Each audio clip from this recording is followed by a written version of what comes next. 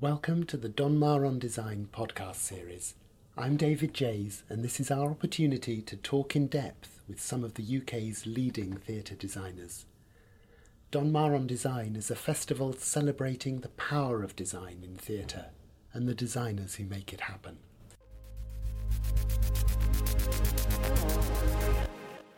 Here we are in a cosy little Donmar dressing room. Light bulbs on the mirrors, makeup, cards, little gifts, and the fantastic Rosie Elnile, who is here for the Donmar on Design podcast. Welcome, Rosie. Hi. And though we're here in this little room, we could be in other sorts of places, and the place in my head that I would quite like to be at this moment is a very blue place. It's blue on the walls, it's blue on the floor, it's a beautiful, beautiful sea, and in the middle of this space there's a little blue box, and on the top of the blue box there is a red, deep red sailing ship, and just the whole sense of being in a world of infinite possibility and also being in a toy box was just the most delightful thing. And that is, more or less, I guess, the set that you designed for the Unknown Island at the gate, and it was one of the most beautiful and delightful spaces I've sat in for years and years. Well, thank you so much. So thank you very much for that. So mentally, that's where I am. But what about you? What if I was to ask what the mood board and your mind was at the moment? What are you looking at and thinking about and working on? Good question. Different things at the moment. Actually, I'm working on a play, a new play set in Syria. At the moment, or well, it is Syria, but maybe it's not. But so my mind at the moment is filled with, and the show's got live goats in it. Live goats? Yeah. Cool. So it's filled with those things. But also, but outside of what I'm doing for work, I've become really obsessed, actually, since having done Unknown Island and maybe a bit before, with just the idea of colour. So I just got posted 3 days ago by my old tutor a book by Derek Jarman called Chroma. Have you ever read it? Yes. Oh, and that is a beautiful thing. Sometimes, when something comes and it really feels like a gift. So I've been reading that in my spare time, read it in the bath this morning. And so that's where my brain is, maybe. Wow. And again, that sense of being really steeped in colour. I'm obsessed. I feel like it's a really interesting thing that the idea, or I'm really interested in the idea of neutrality, or what that means in theatre, or what it's come to mean in theatre, and the way in which that might be problematic. For me, anyway, and all sorts of different things, but there's been a lot of, definitely throughout my education, and which was not very long ago, and lots of looking to Germany and these places for design, and they make amazing stuff. Not that they don't. It's incredible, but a lot of that palette is very grey and has connections with maybe minimalist art or something. And I've always found that a little bit problematic or something, or that a bit of a problem with minimalism in general. And I'm excited at the moment by maybe slightly trying to dismantle or explore new possibilities of the world of colour. Maybe pink is neutral, or maybe orange is, or I don't know. That feels like an exciting thing to me. Yeah, and I guess if the entire world is a deep blue, as in the gate production, then I guess that becomes a neutral colour. Totally. Because that becomes the colour of reality. Exactly. So what's reality? I think that it's really this thing of greyness or whatever being something that feels to us real. Yeah. Kind of ridiculous. Quite a miserable commentary on the world, isn't it, really, if reality is grey. When you're describing poverty in theatre, you use grey. Yeah. I always find that really shocking and strange, because where did that idea begin? I don't know, that somehow that's connected, and why is not, I don't know, blue or orange or pink or whatever, I don't know. Yeah. So colour is where my brain is at the moment. What a fantastic place to be. And of course our responses to colour are very emotional as well. Massively. I think. I've just had a really interesting experience with a writer and colour, actually, where I chose a colour for a design which for me had no connotations whatsoever, and to her had huge connotations that meant we changed the whole. Really? What, it was just set. Associated it with was very bad stuff. associated with a particular sect in Syria. Mm-hmm. That for me was just like, it was meant something totally different to me. So anyway, that was really interesting. Wow. So the arbitrariness of it as well. I don't know, all sorts of different things. Yeah. Yeah.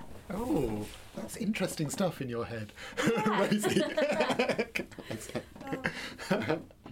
Yeah, there's something, I feel very excited at the moment. Mm-hmm. I would say. It's Well- one of the, yeah. Well, Anyway. you're working on fantastic things. You've been working at the Gate and the Yard, the theatre, places like that.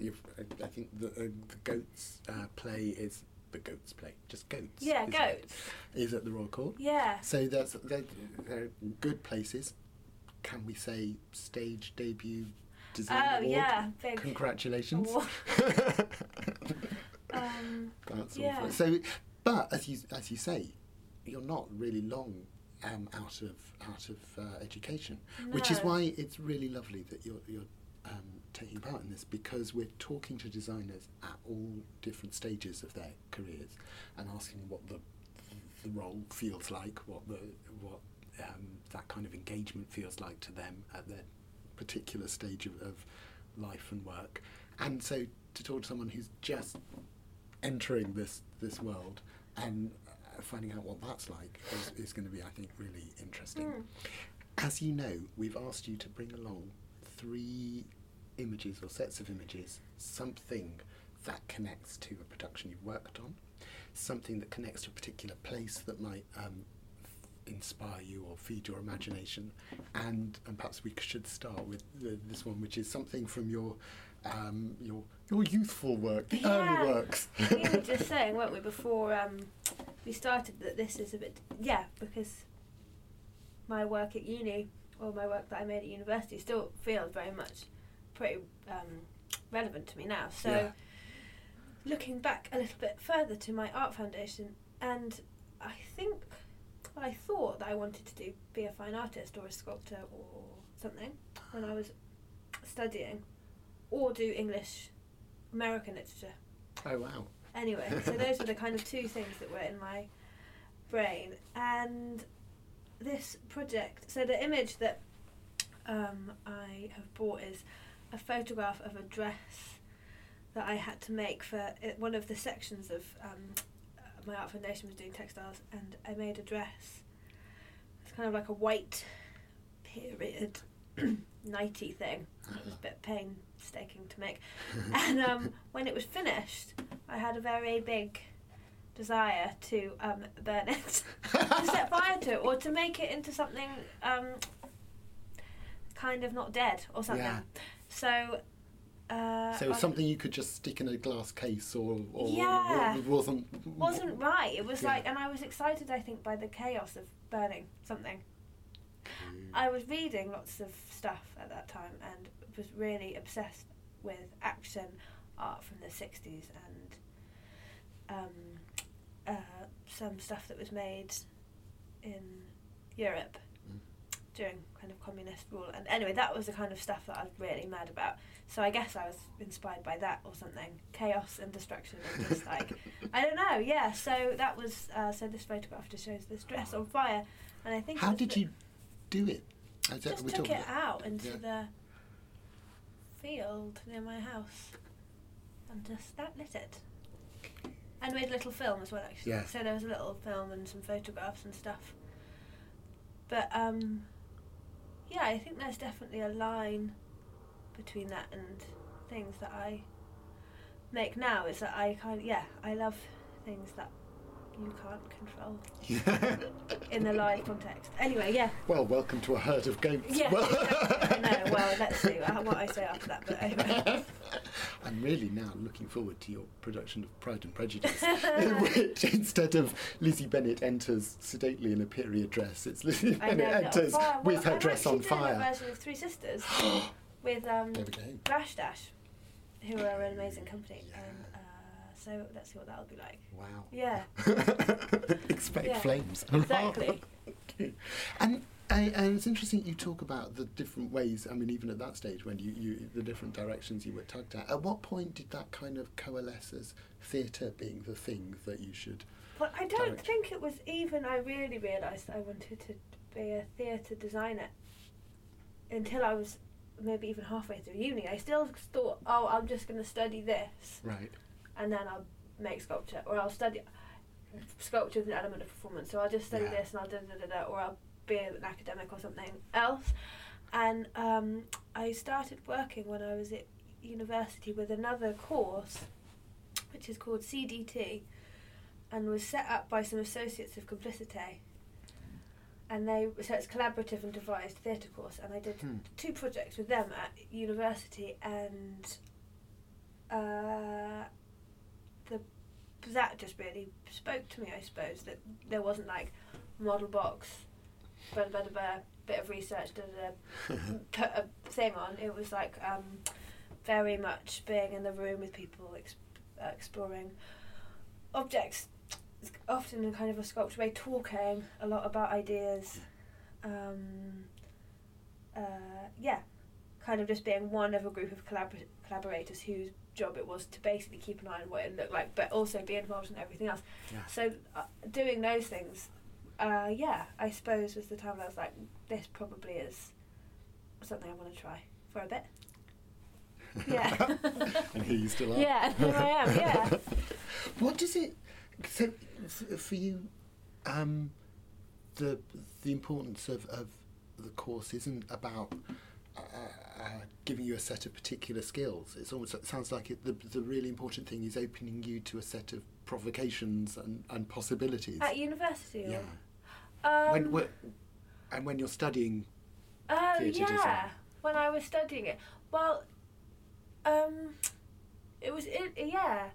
I had 2 really cool tutors. Mm-hmm. One called Aldona Cunningham, who worked with Julia Bardsley, and she was just great, really interesting designer. And then another one who was this very serious, frightening French academic called Simon Donget, who had a little bulldog called Bananas. Anyway, and they were both great and really very kind of, I don't know, European or experiment or something in their approach to what theatre could be. So they were they were kind of more into ideas than they were into craft, I think, which was really useful for me and not so useful for some other people that are like, but look at all these things I've made, aren't they beautiful? They'll be like, yeah. So, and I think that's what that was. It was much more a process of coming to understand what I felt about making performance and why I thought it was important and the kind of performance I wanted to make than it was skills based, which in some ways has served me well, in some ways has not served me so well. I don't know. Yeah. Well, do you feel you're still sort of picking up the skill stuff as you go along then? Definitely. In fact, and learning ways, because I'm not that technical a person actually. Well, whatever that means. And I'm still learning new ways of making stuff. So I've started using a lot of like 3D modelling on the computer. Right. Because it's really fast, whereas it takes me quite a long time to make a card model or whatever. So I always feel like I'm having to do things in funny ways that work for me, because the actual kind of established method I find pretty frustrating and limiting, and Okay. And I guess some of the spaces you've already worked have been, but part of the point of them is that they're very, very, very flexible spaces. They don't have them, to put it very bluntly, they're certainly not a proscenium Yeah, art yeah. theatre where the audience and the stage are in a particular kind of relation. They're much more anything goes kind of spaces, and I don't know if that makes it easier or if in fact that makes it harder because No, it there's makes no it way limit. better, I think, for me. I find doing this first thing I've ever done in a proscenium arch, what I find really hard is that the relationship that the space has to the audience is already decided. I mean, obviously there's things you can do, but they're quite bold and they feel, anyway, maybe this hasn't been the right thing to do them on or whatever, but I think I start most, or have done so far, started most projects or reading or whatever, thinking about the bodies of the actors and the bodies of the audience and what relationship I'd like them to have, or what relationship feels like it would be a useful way of talking about a certain thing. And in this, so yeah, the flexibility of that is great. And then also, when I start thinking about stuff being in theatres, I get quite stressed. So if I can think about them as rooms, then it's much better. It's like, I'm just going to do this thing in this room, make this room blue, or da-da-da-da. That I can, in my brain, feels very manageable and containable. And then when it suddenly goes into a theatre, I'm like, oh my god, and then the stuff's going to fly, and da-da-da-da, and it's gonna, that I suddenly get quite stressed. So, rooms are good for me. Yeah. And it's interesting you say that about bodies as well, because that sense of the performer's body being a crucial part. Is that hard to design in when you're thinking about something in a relatively abstract way? Yeah, it's a really good question, and it's something that I sort of think, well, I try, and sometimes it works and sometimes it doesn't, I guess. Yeah. And I really want to spend the next bit of time. I've got some different things going on next year which are going to allow me to do a bit more researchy stuff, not just making stuff. Have some money from some different things. So, and one of the things I really want to test out is what it means to design with a body in the space, not separate. Yeah. Because I'm sure that great stuff will come from that, and surprising stuff, and new stuff. And I guess that's the way that company, when you have like a company of people work, like, Gob Squad or those people that make together all the time. Yeah. But for a designer who isn't a performer, just to really be thinking about the body as the most important material you have, and everything else being there to support that. I don't know. Yeah. So that's what I would rather like. than have it come in at a relatively late stage, Totally. when perhaps things are too fixed to Exactly. play And with. sometimes it feels like you give somebody a model and you're like, do some acting on this.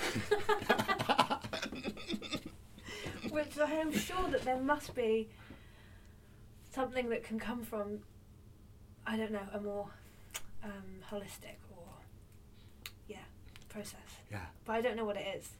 So yeah. It's quite, because I almost wondered whether sort of your fine art brain would be thinking of performers as something that was, messing up the beautiful, finished, perfect, but the clearly not. opposite. Because even though it was fine art, it was always really performance. Yeah. I was interested in, I think. Did you see lots of theatre growing up? When did that become part of? Not what you've really. seen? A little bit. I saw. No. What did I see? Not really very much at all. I lived in Gloucestershire. I saw some, I saw Annie. I remember. It's a rite of passage for every. And some other stuff, but it was more just reading and watching stuff, and there was my sister, and her partner were really interested in a movement called Arte Povera, which is very famous. And I remember, in fact, they named one of their sons after one of the artists. And I remember there being a piece of work by Giuseppe Pannone called "The Dimensions of My Body in a Stream." so trippy. But anyway, and that's all it was. It was just like this little box, which was a thing in a stream, and I found that very moving. And it was like little things like that, I think, that were like da-da-da-da-da, building up to something, which was like, oh, I definitely know that I'm interested in materials and bodies. Yeah. And time-based stuff, I think, stuff that just happens and then isn't there anymore. Yeah. Yeah. So it is the perfect thing for you to be doing. I was really interested when I read some of the sort of pieces you've written on theatre websites or production blogs, just offering a tiny hint into the way you work, about the different kinds of things that seem to feed your research. It's not, for example, with the Unknown Island, I would have guessed that the toys and things were in there, but I think 60s performance art was in there. In other projects, there's been sort of Japanese TV and just all sorts of things. How do you know what's going to feed your imagination, or are you just kind of travelling blind? I don't know, actually. Unknown Island was a really interesting one because I read the story. I was staying in Plymouth, actually, working for Tom Scott on a different project, and I got sent the story, and I read it and was really moved by it. And then, so we should say, probably before we go on, that it's story by Jose Saramago. Yeah. And it's a sort of fable. It's kind of like a fairy story that you think already existed but didn't quite, about a man who decides to go out in search of an unknown island. And it's production at the Gate, and in fact, I think we should probably also say that your second image, the image of something you worked on and that you cherish, is indeed the model box for this production. So, I mean, I kind of gave my own rather inaccurate impressionistic description, but perhaps it's best if you describe it. Okay, so it's for those of you who don't know the space, the Gate is a tiny little theatre. It is a shoebox. It's so small, and we put seats all the way around the edge of the space, so everyone could see each other, all the audience members, and we took out, I don't know, there's all sorts of different bits and bobs from the Gate that you wouldn't necessarily realise were there if you saw it. I think we took everything out, so the kind of shape of the room was very bare, very visible, I suppose. And then we wrapped the floor and the ceiling and the walls in the fabric that is used to make modern sails. I love that. In a kind of really electric blue, and sprayed the lights blue. And at the end of the space, we discovered, when we were making the show, there was a sash window which we wrapped as well, but it was able to open. So there was something about a very sealed, very intimate space, but that also had a little portal into the outside world. But what was your question? Research? Or? Yes, so sorry, that was just me interrupting. Yeah. But you were talking about how when you first read the story. Oh, when I first read the story, I had so many images in my head, and just wrote some of them down. Some of them I knew, some of them were by artists that I knew, and I felt like connected to and I put them all in a big folder. But when I was reading it, I had a very, very, very strong image of the Gate being blue. Ping! It kind of just popped into my head like a little thing. And anyway, in amongst the images, there was this image of a blue room. And then the first time I met Ellen to talk about it, and I'd share this image, she was like, "Oh my God, blue room." Out of all these images, and I was like, "Yeah." And she's like, "Let's just do that." And so it was actually, in a way, there wasn't loads of, and then other stuff happened in that room, and that,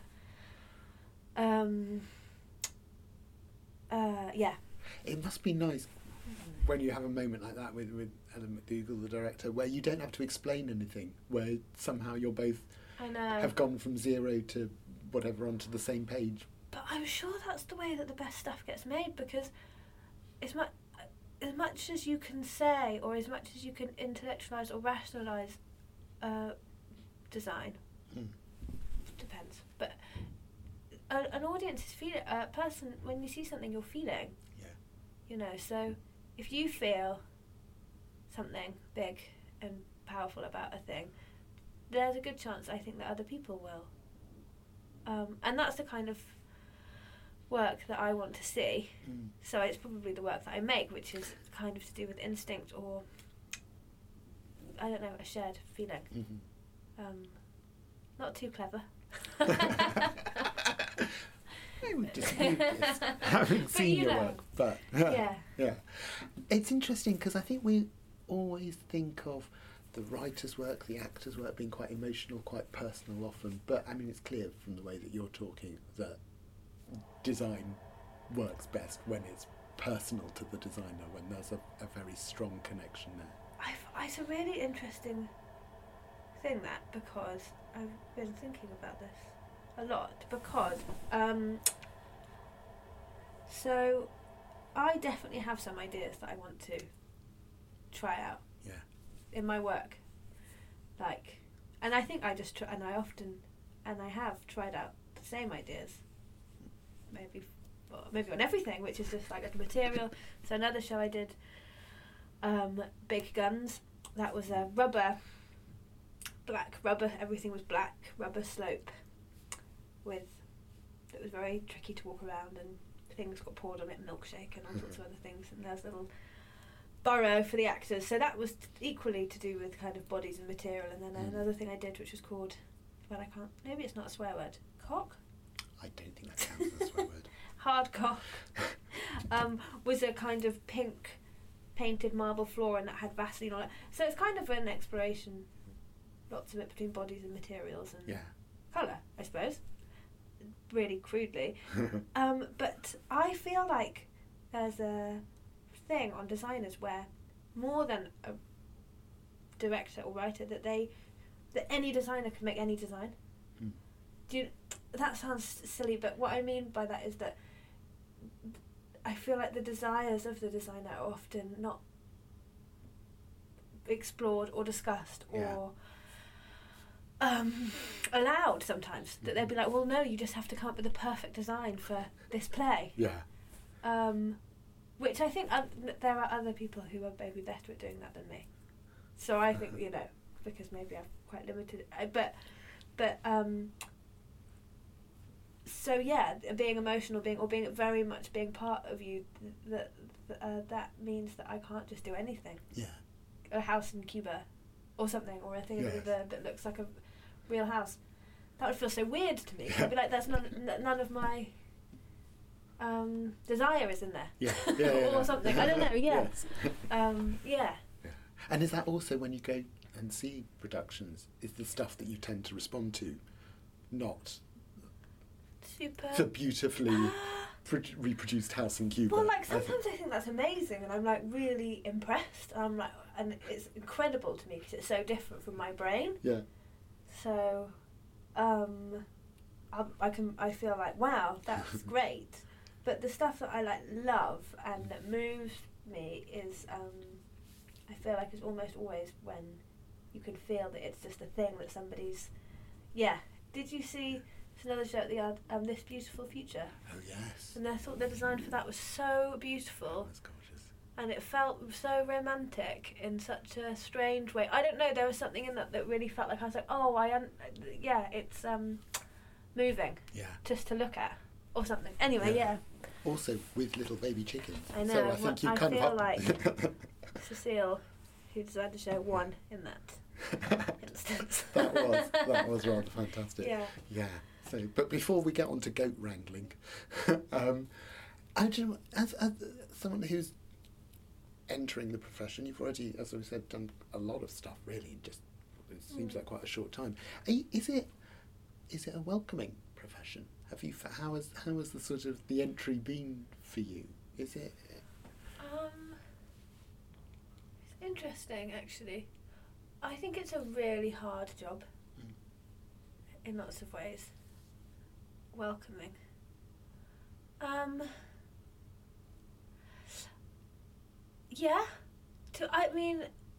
a way. it's like I don't do that much of my other bit of my life in theatre, if you know what I mean. So I tend to try and just work and then do other stuff. Yeah.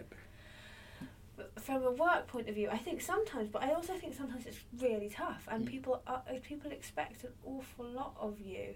Like the emotional stuff, yes, right, which takes a lot out of you, but then also an enormous amount of your time. And I often feel like if a job, nobody knows who should do the job, then it's probably the designer. But by default. Yeah. In a way that actors and other people are kind of protected by unions and working hours and and directors by the kind of whatever. There's a designer you can sort of be by yourself, kind of working, you know, at 1 a.m, right? You know, without people. Yeah. And especially, I guess, in smaller places as well, where it's not as if there'll be a huge team. Yeah, which is not bad or good. It's not that it's bad. It's just that it's can be a bit lonely, maybe. Yeah, I have heard designers say that what they'd like about the job is that you're the one person who gets to connect with everybody. Yeah. With the cast, with the director, with the writer, with the technical team, with people who are making stuff. Because everyone needs that particular input from you. So in that way, I guess it's quite sociable. But then again, there's still only the one of you. Yeah. Yeah. Is it sociable? I feel, I mean, I don't know. I feel like when it's great, when you're having really interesting conversations with all those people, it can feel really brilliant and like you're part of an amazing community. But when you're feeling overwhelmed, it can feel like a lot of people are demanding a lot of different things from you. What, lots of questions coming your way. Yeah. Right. I don't know, it's an interesting thing, I think, as a theatre, as an industry, because like there aren't that many jobs and they're not that well paid. Yeah. And I feel like I wish there was more of a sense of solidarity or there was more of a way of feeling solidarity between other young designers, because I feel like there sometimes could be a bit of a, you know, well, you're all in competition for those you got that few job, opportunities. and we both went up for that thing, and it feels like that is a real shame, because one, we're probably in the best position to support each other, but also because ideas, like percolate, cross-pollination of ideas, I feel doesn't actually happen that much. Yeah. So I guess this is grateful. Yeah. Yeah, and I guess actually because you're taking part in one of the panel discussions in the design festival, probably that's one of the few times those sorts of events are when designers get to talk to each other, because I guess you often, obviously the only designer in the room, or you'll be perhaps working with an older, more established designer. As an associate or as an assistant, but to actually talk with your peers. So nice. Yeah, it must be rare. Yeah, really rare, and a real shame, because I feel like there's not that much good kind of communal thinking thought about what design might be, in the same way there is about directing or writing. Like all the millions of possibilities of what it could be, and I wonder if that is because designers are so overworked and there isn't much space for them to come together. Yeah. And I always think it's, you get all sorts of mad ways of directing or processes that are totally bonkers, and you just say, oh, they're brilliant, I don't know, whatever it is that they do, lie in a room and everyone turns the lights off and they listen to music and then they write down their feelings or whatever. And I think, why doesn't that happen in design? Why isn't there like a million? I mean, obviously people have different things that they do, but really to kind of formally break or tear apart that process, I don't hear about that very much. Yeah. Which I think is a shame, because it's everything you see. Yeah. On stage, which is massive. And it would be great to just try and reimagine for a second what that might be, even if it's crap. The outcome, I don't know, So there's a sort of sense perhaps that For you as a designer, if you're going to take those sort of leaps forward or steps forward, possibly not forward, possibly, but to thinking about different ways of working, different ways of approaching, you're going to have to do that for yourself. Feels like it. Yeah. Which is both exciting and terrifying because, there's a thing, I always want to be able to make crap stuff. But, and see what it's like in order to make great stuff. Yeah. Because I think it's hard to make great stuff without making loads of crap stuff first. Yeah. That's the thing I get a bit jealous of fine artists about, I think, that you can just do a painting or do a sculpture and that's your practice and you don't have to show it to anyone. And no one has to try and act in it. Exactly. and you can just be like, okay, well that didn't quite work, but when you do something as a designer, everybody sees it and it's so exposing and your reputation, your the possibility of getting more work or whatever. So that's a wish I have to be allowed to make crap things. It's a good wish. If we could grant you wishes, Rosie, that is the one with you. Let us, if we don't mind, just leave the theatre for a moment and go to the third image or set of images that we've asked you, the place that really speaks to you. And we're going outside, aren't we? I think, for this one. So where are we? Stewart's Field, which is interesting. It's a little bit of land that my stepdad has in Dursley, which is in Gloucestershire, and it's an amazing place that I spent quite a lot of time in when I was growing up. And I chose it. So for the podcast, Tom asked us, I can't remember the exact wording, but it was like a place that really means something to you or speaks to you, or a building or something. And this place really popped into my brain. And it's an orchard, really. A couple of acres, and it's filled with fruit trees and all sorts of things, but also just all this stuff. Because I think my mum and Stuart are both kind of hoarders in a way, often lovely things, but just a lot of stuff. Because we're not talking, when you say field, we're not talking neat ploughed rows No. and everything. We're not talking neat little orchard, miniature dwarf trees in delightful lines. No, it's bonkers. It's, so there's bathtubs filled with plants and kind of generators that have been there for years, and a Land Rover that hasn't been... I don't know what's happening there. And I was saying in one of the pictures I sent to David, there's a high chair just in the middle of the woods. And who knows how that got there, but there's something totally amazing about it to me, that about the kind of I don't know, the juxtaposition, or the funny essay word, between the organic and the man-made, and then also just objects just placed in places for no particular reason. It does look, from the photos you sent, as if it's kind of ready for a site-specific promenade production of like Grimm's fairy tales or something, from the red apples to, just as you say, these very unexpected objects just sitting there waiting for Hansel and Gretel to kind of wander into them. That would be amazing, wouldn't it? And I think there's something in it that was very formative. It was like just playful, I guess. There's as much as it looks manky or whatever, there's a sense of it just being like, he thinks it's the most wonderful thing in the world, and so do we. Yeah. And were you allowed to run free in it? You weren't. There was no kind of don't touch the Land Rover. No, God, please don't there climb wasn't up really that. anything with any of my stuff as a kid, really. It was always very playful, or unprecious, actually, more than anything. And I feel like there's a spirit of that in my work.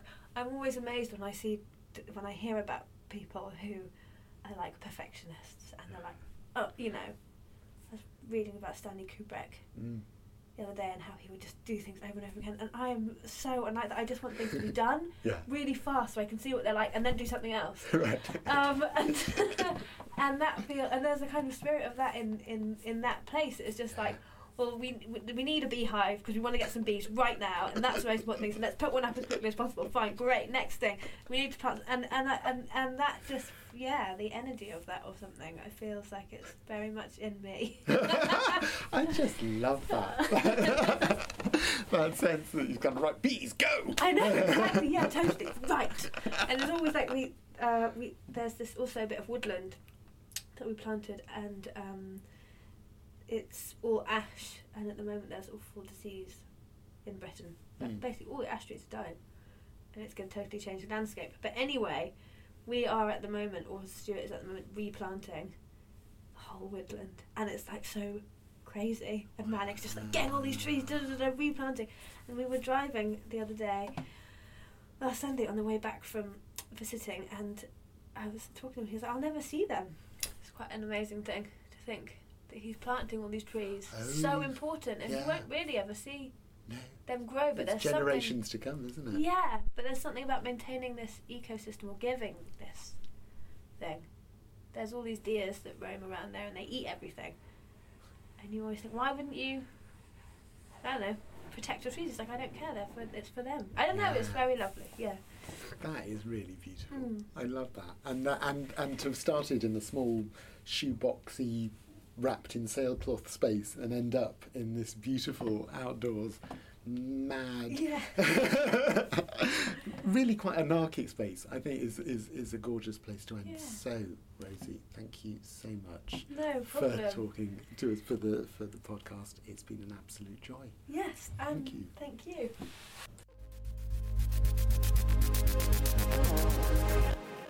You've been listening to the Donmar on Design podcast series. Visit donmarwarehouse.com to find more podcasts with world-class theatre makers.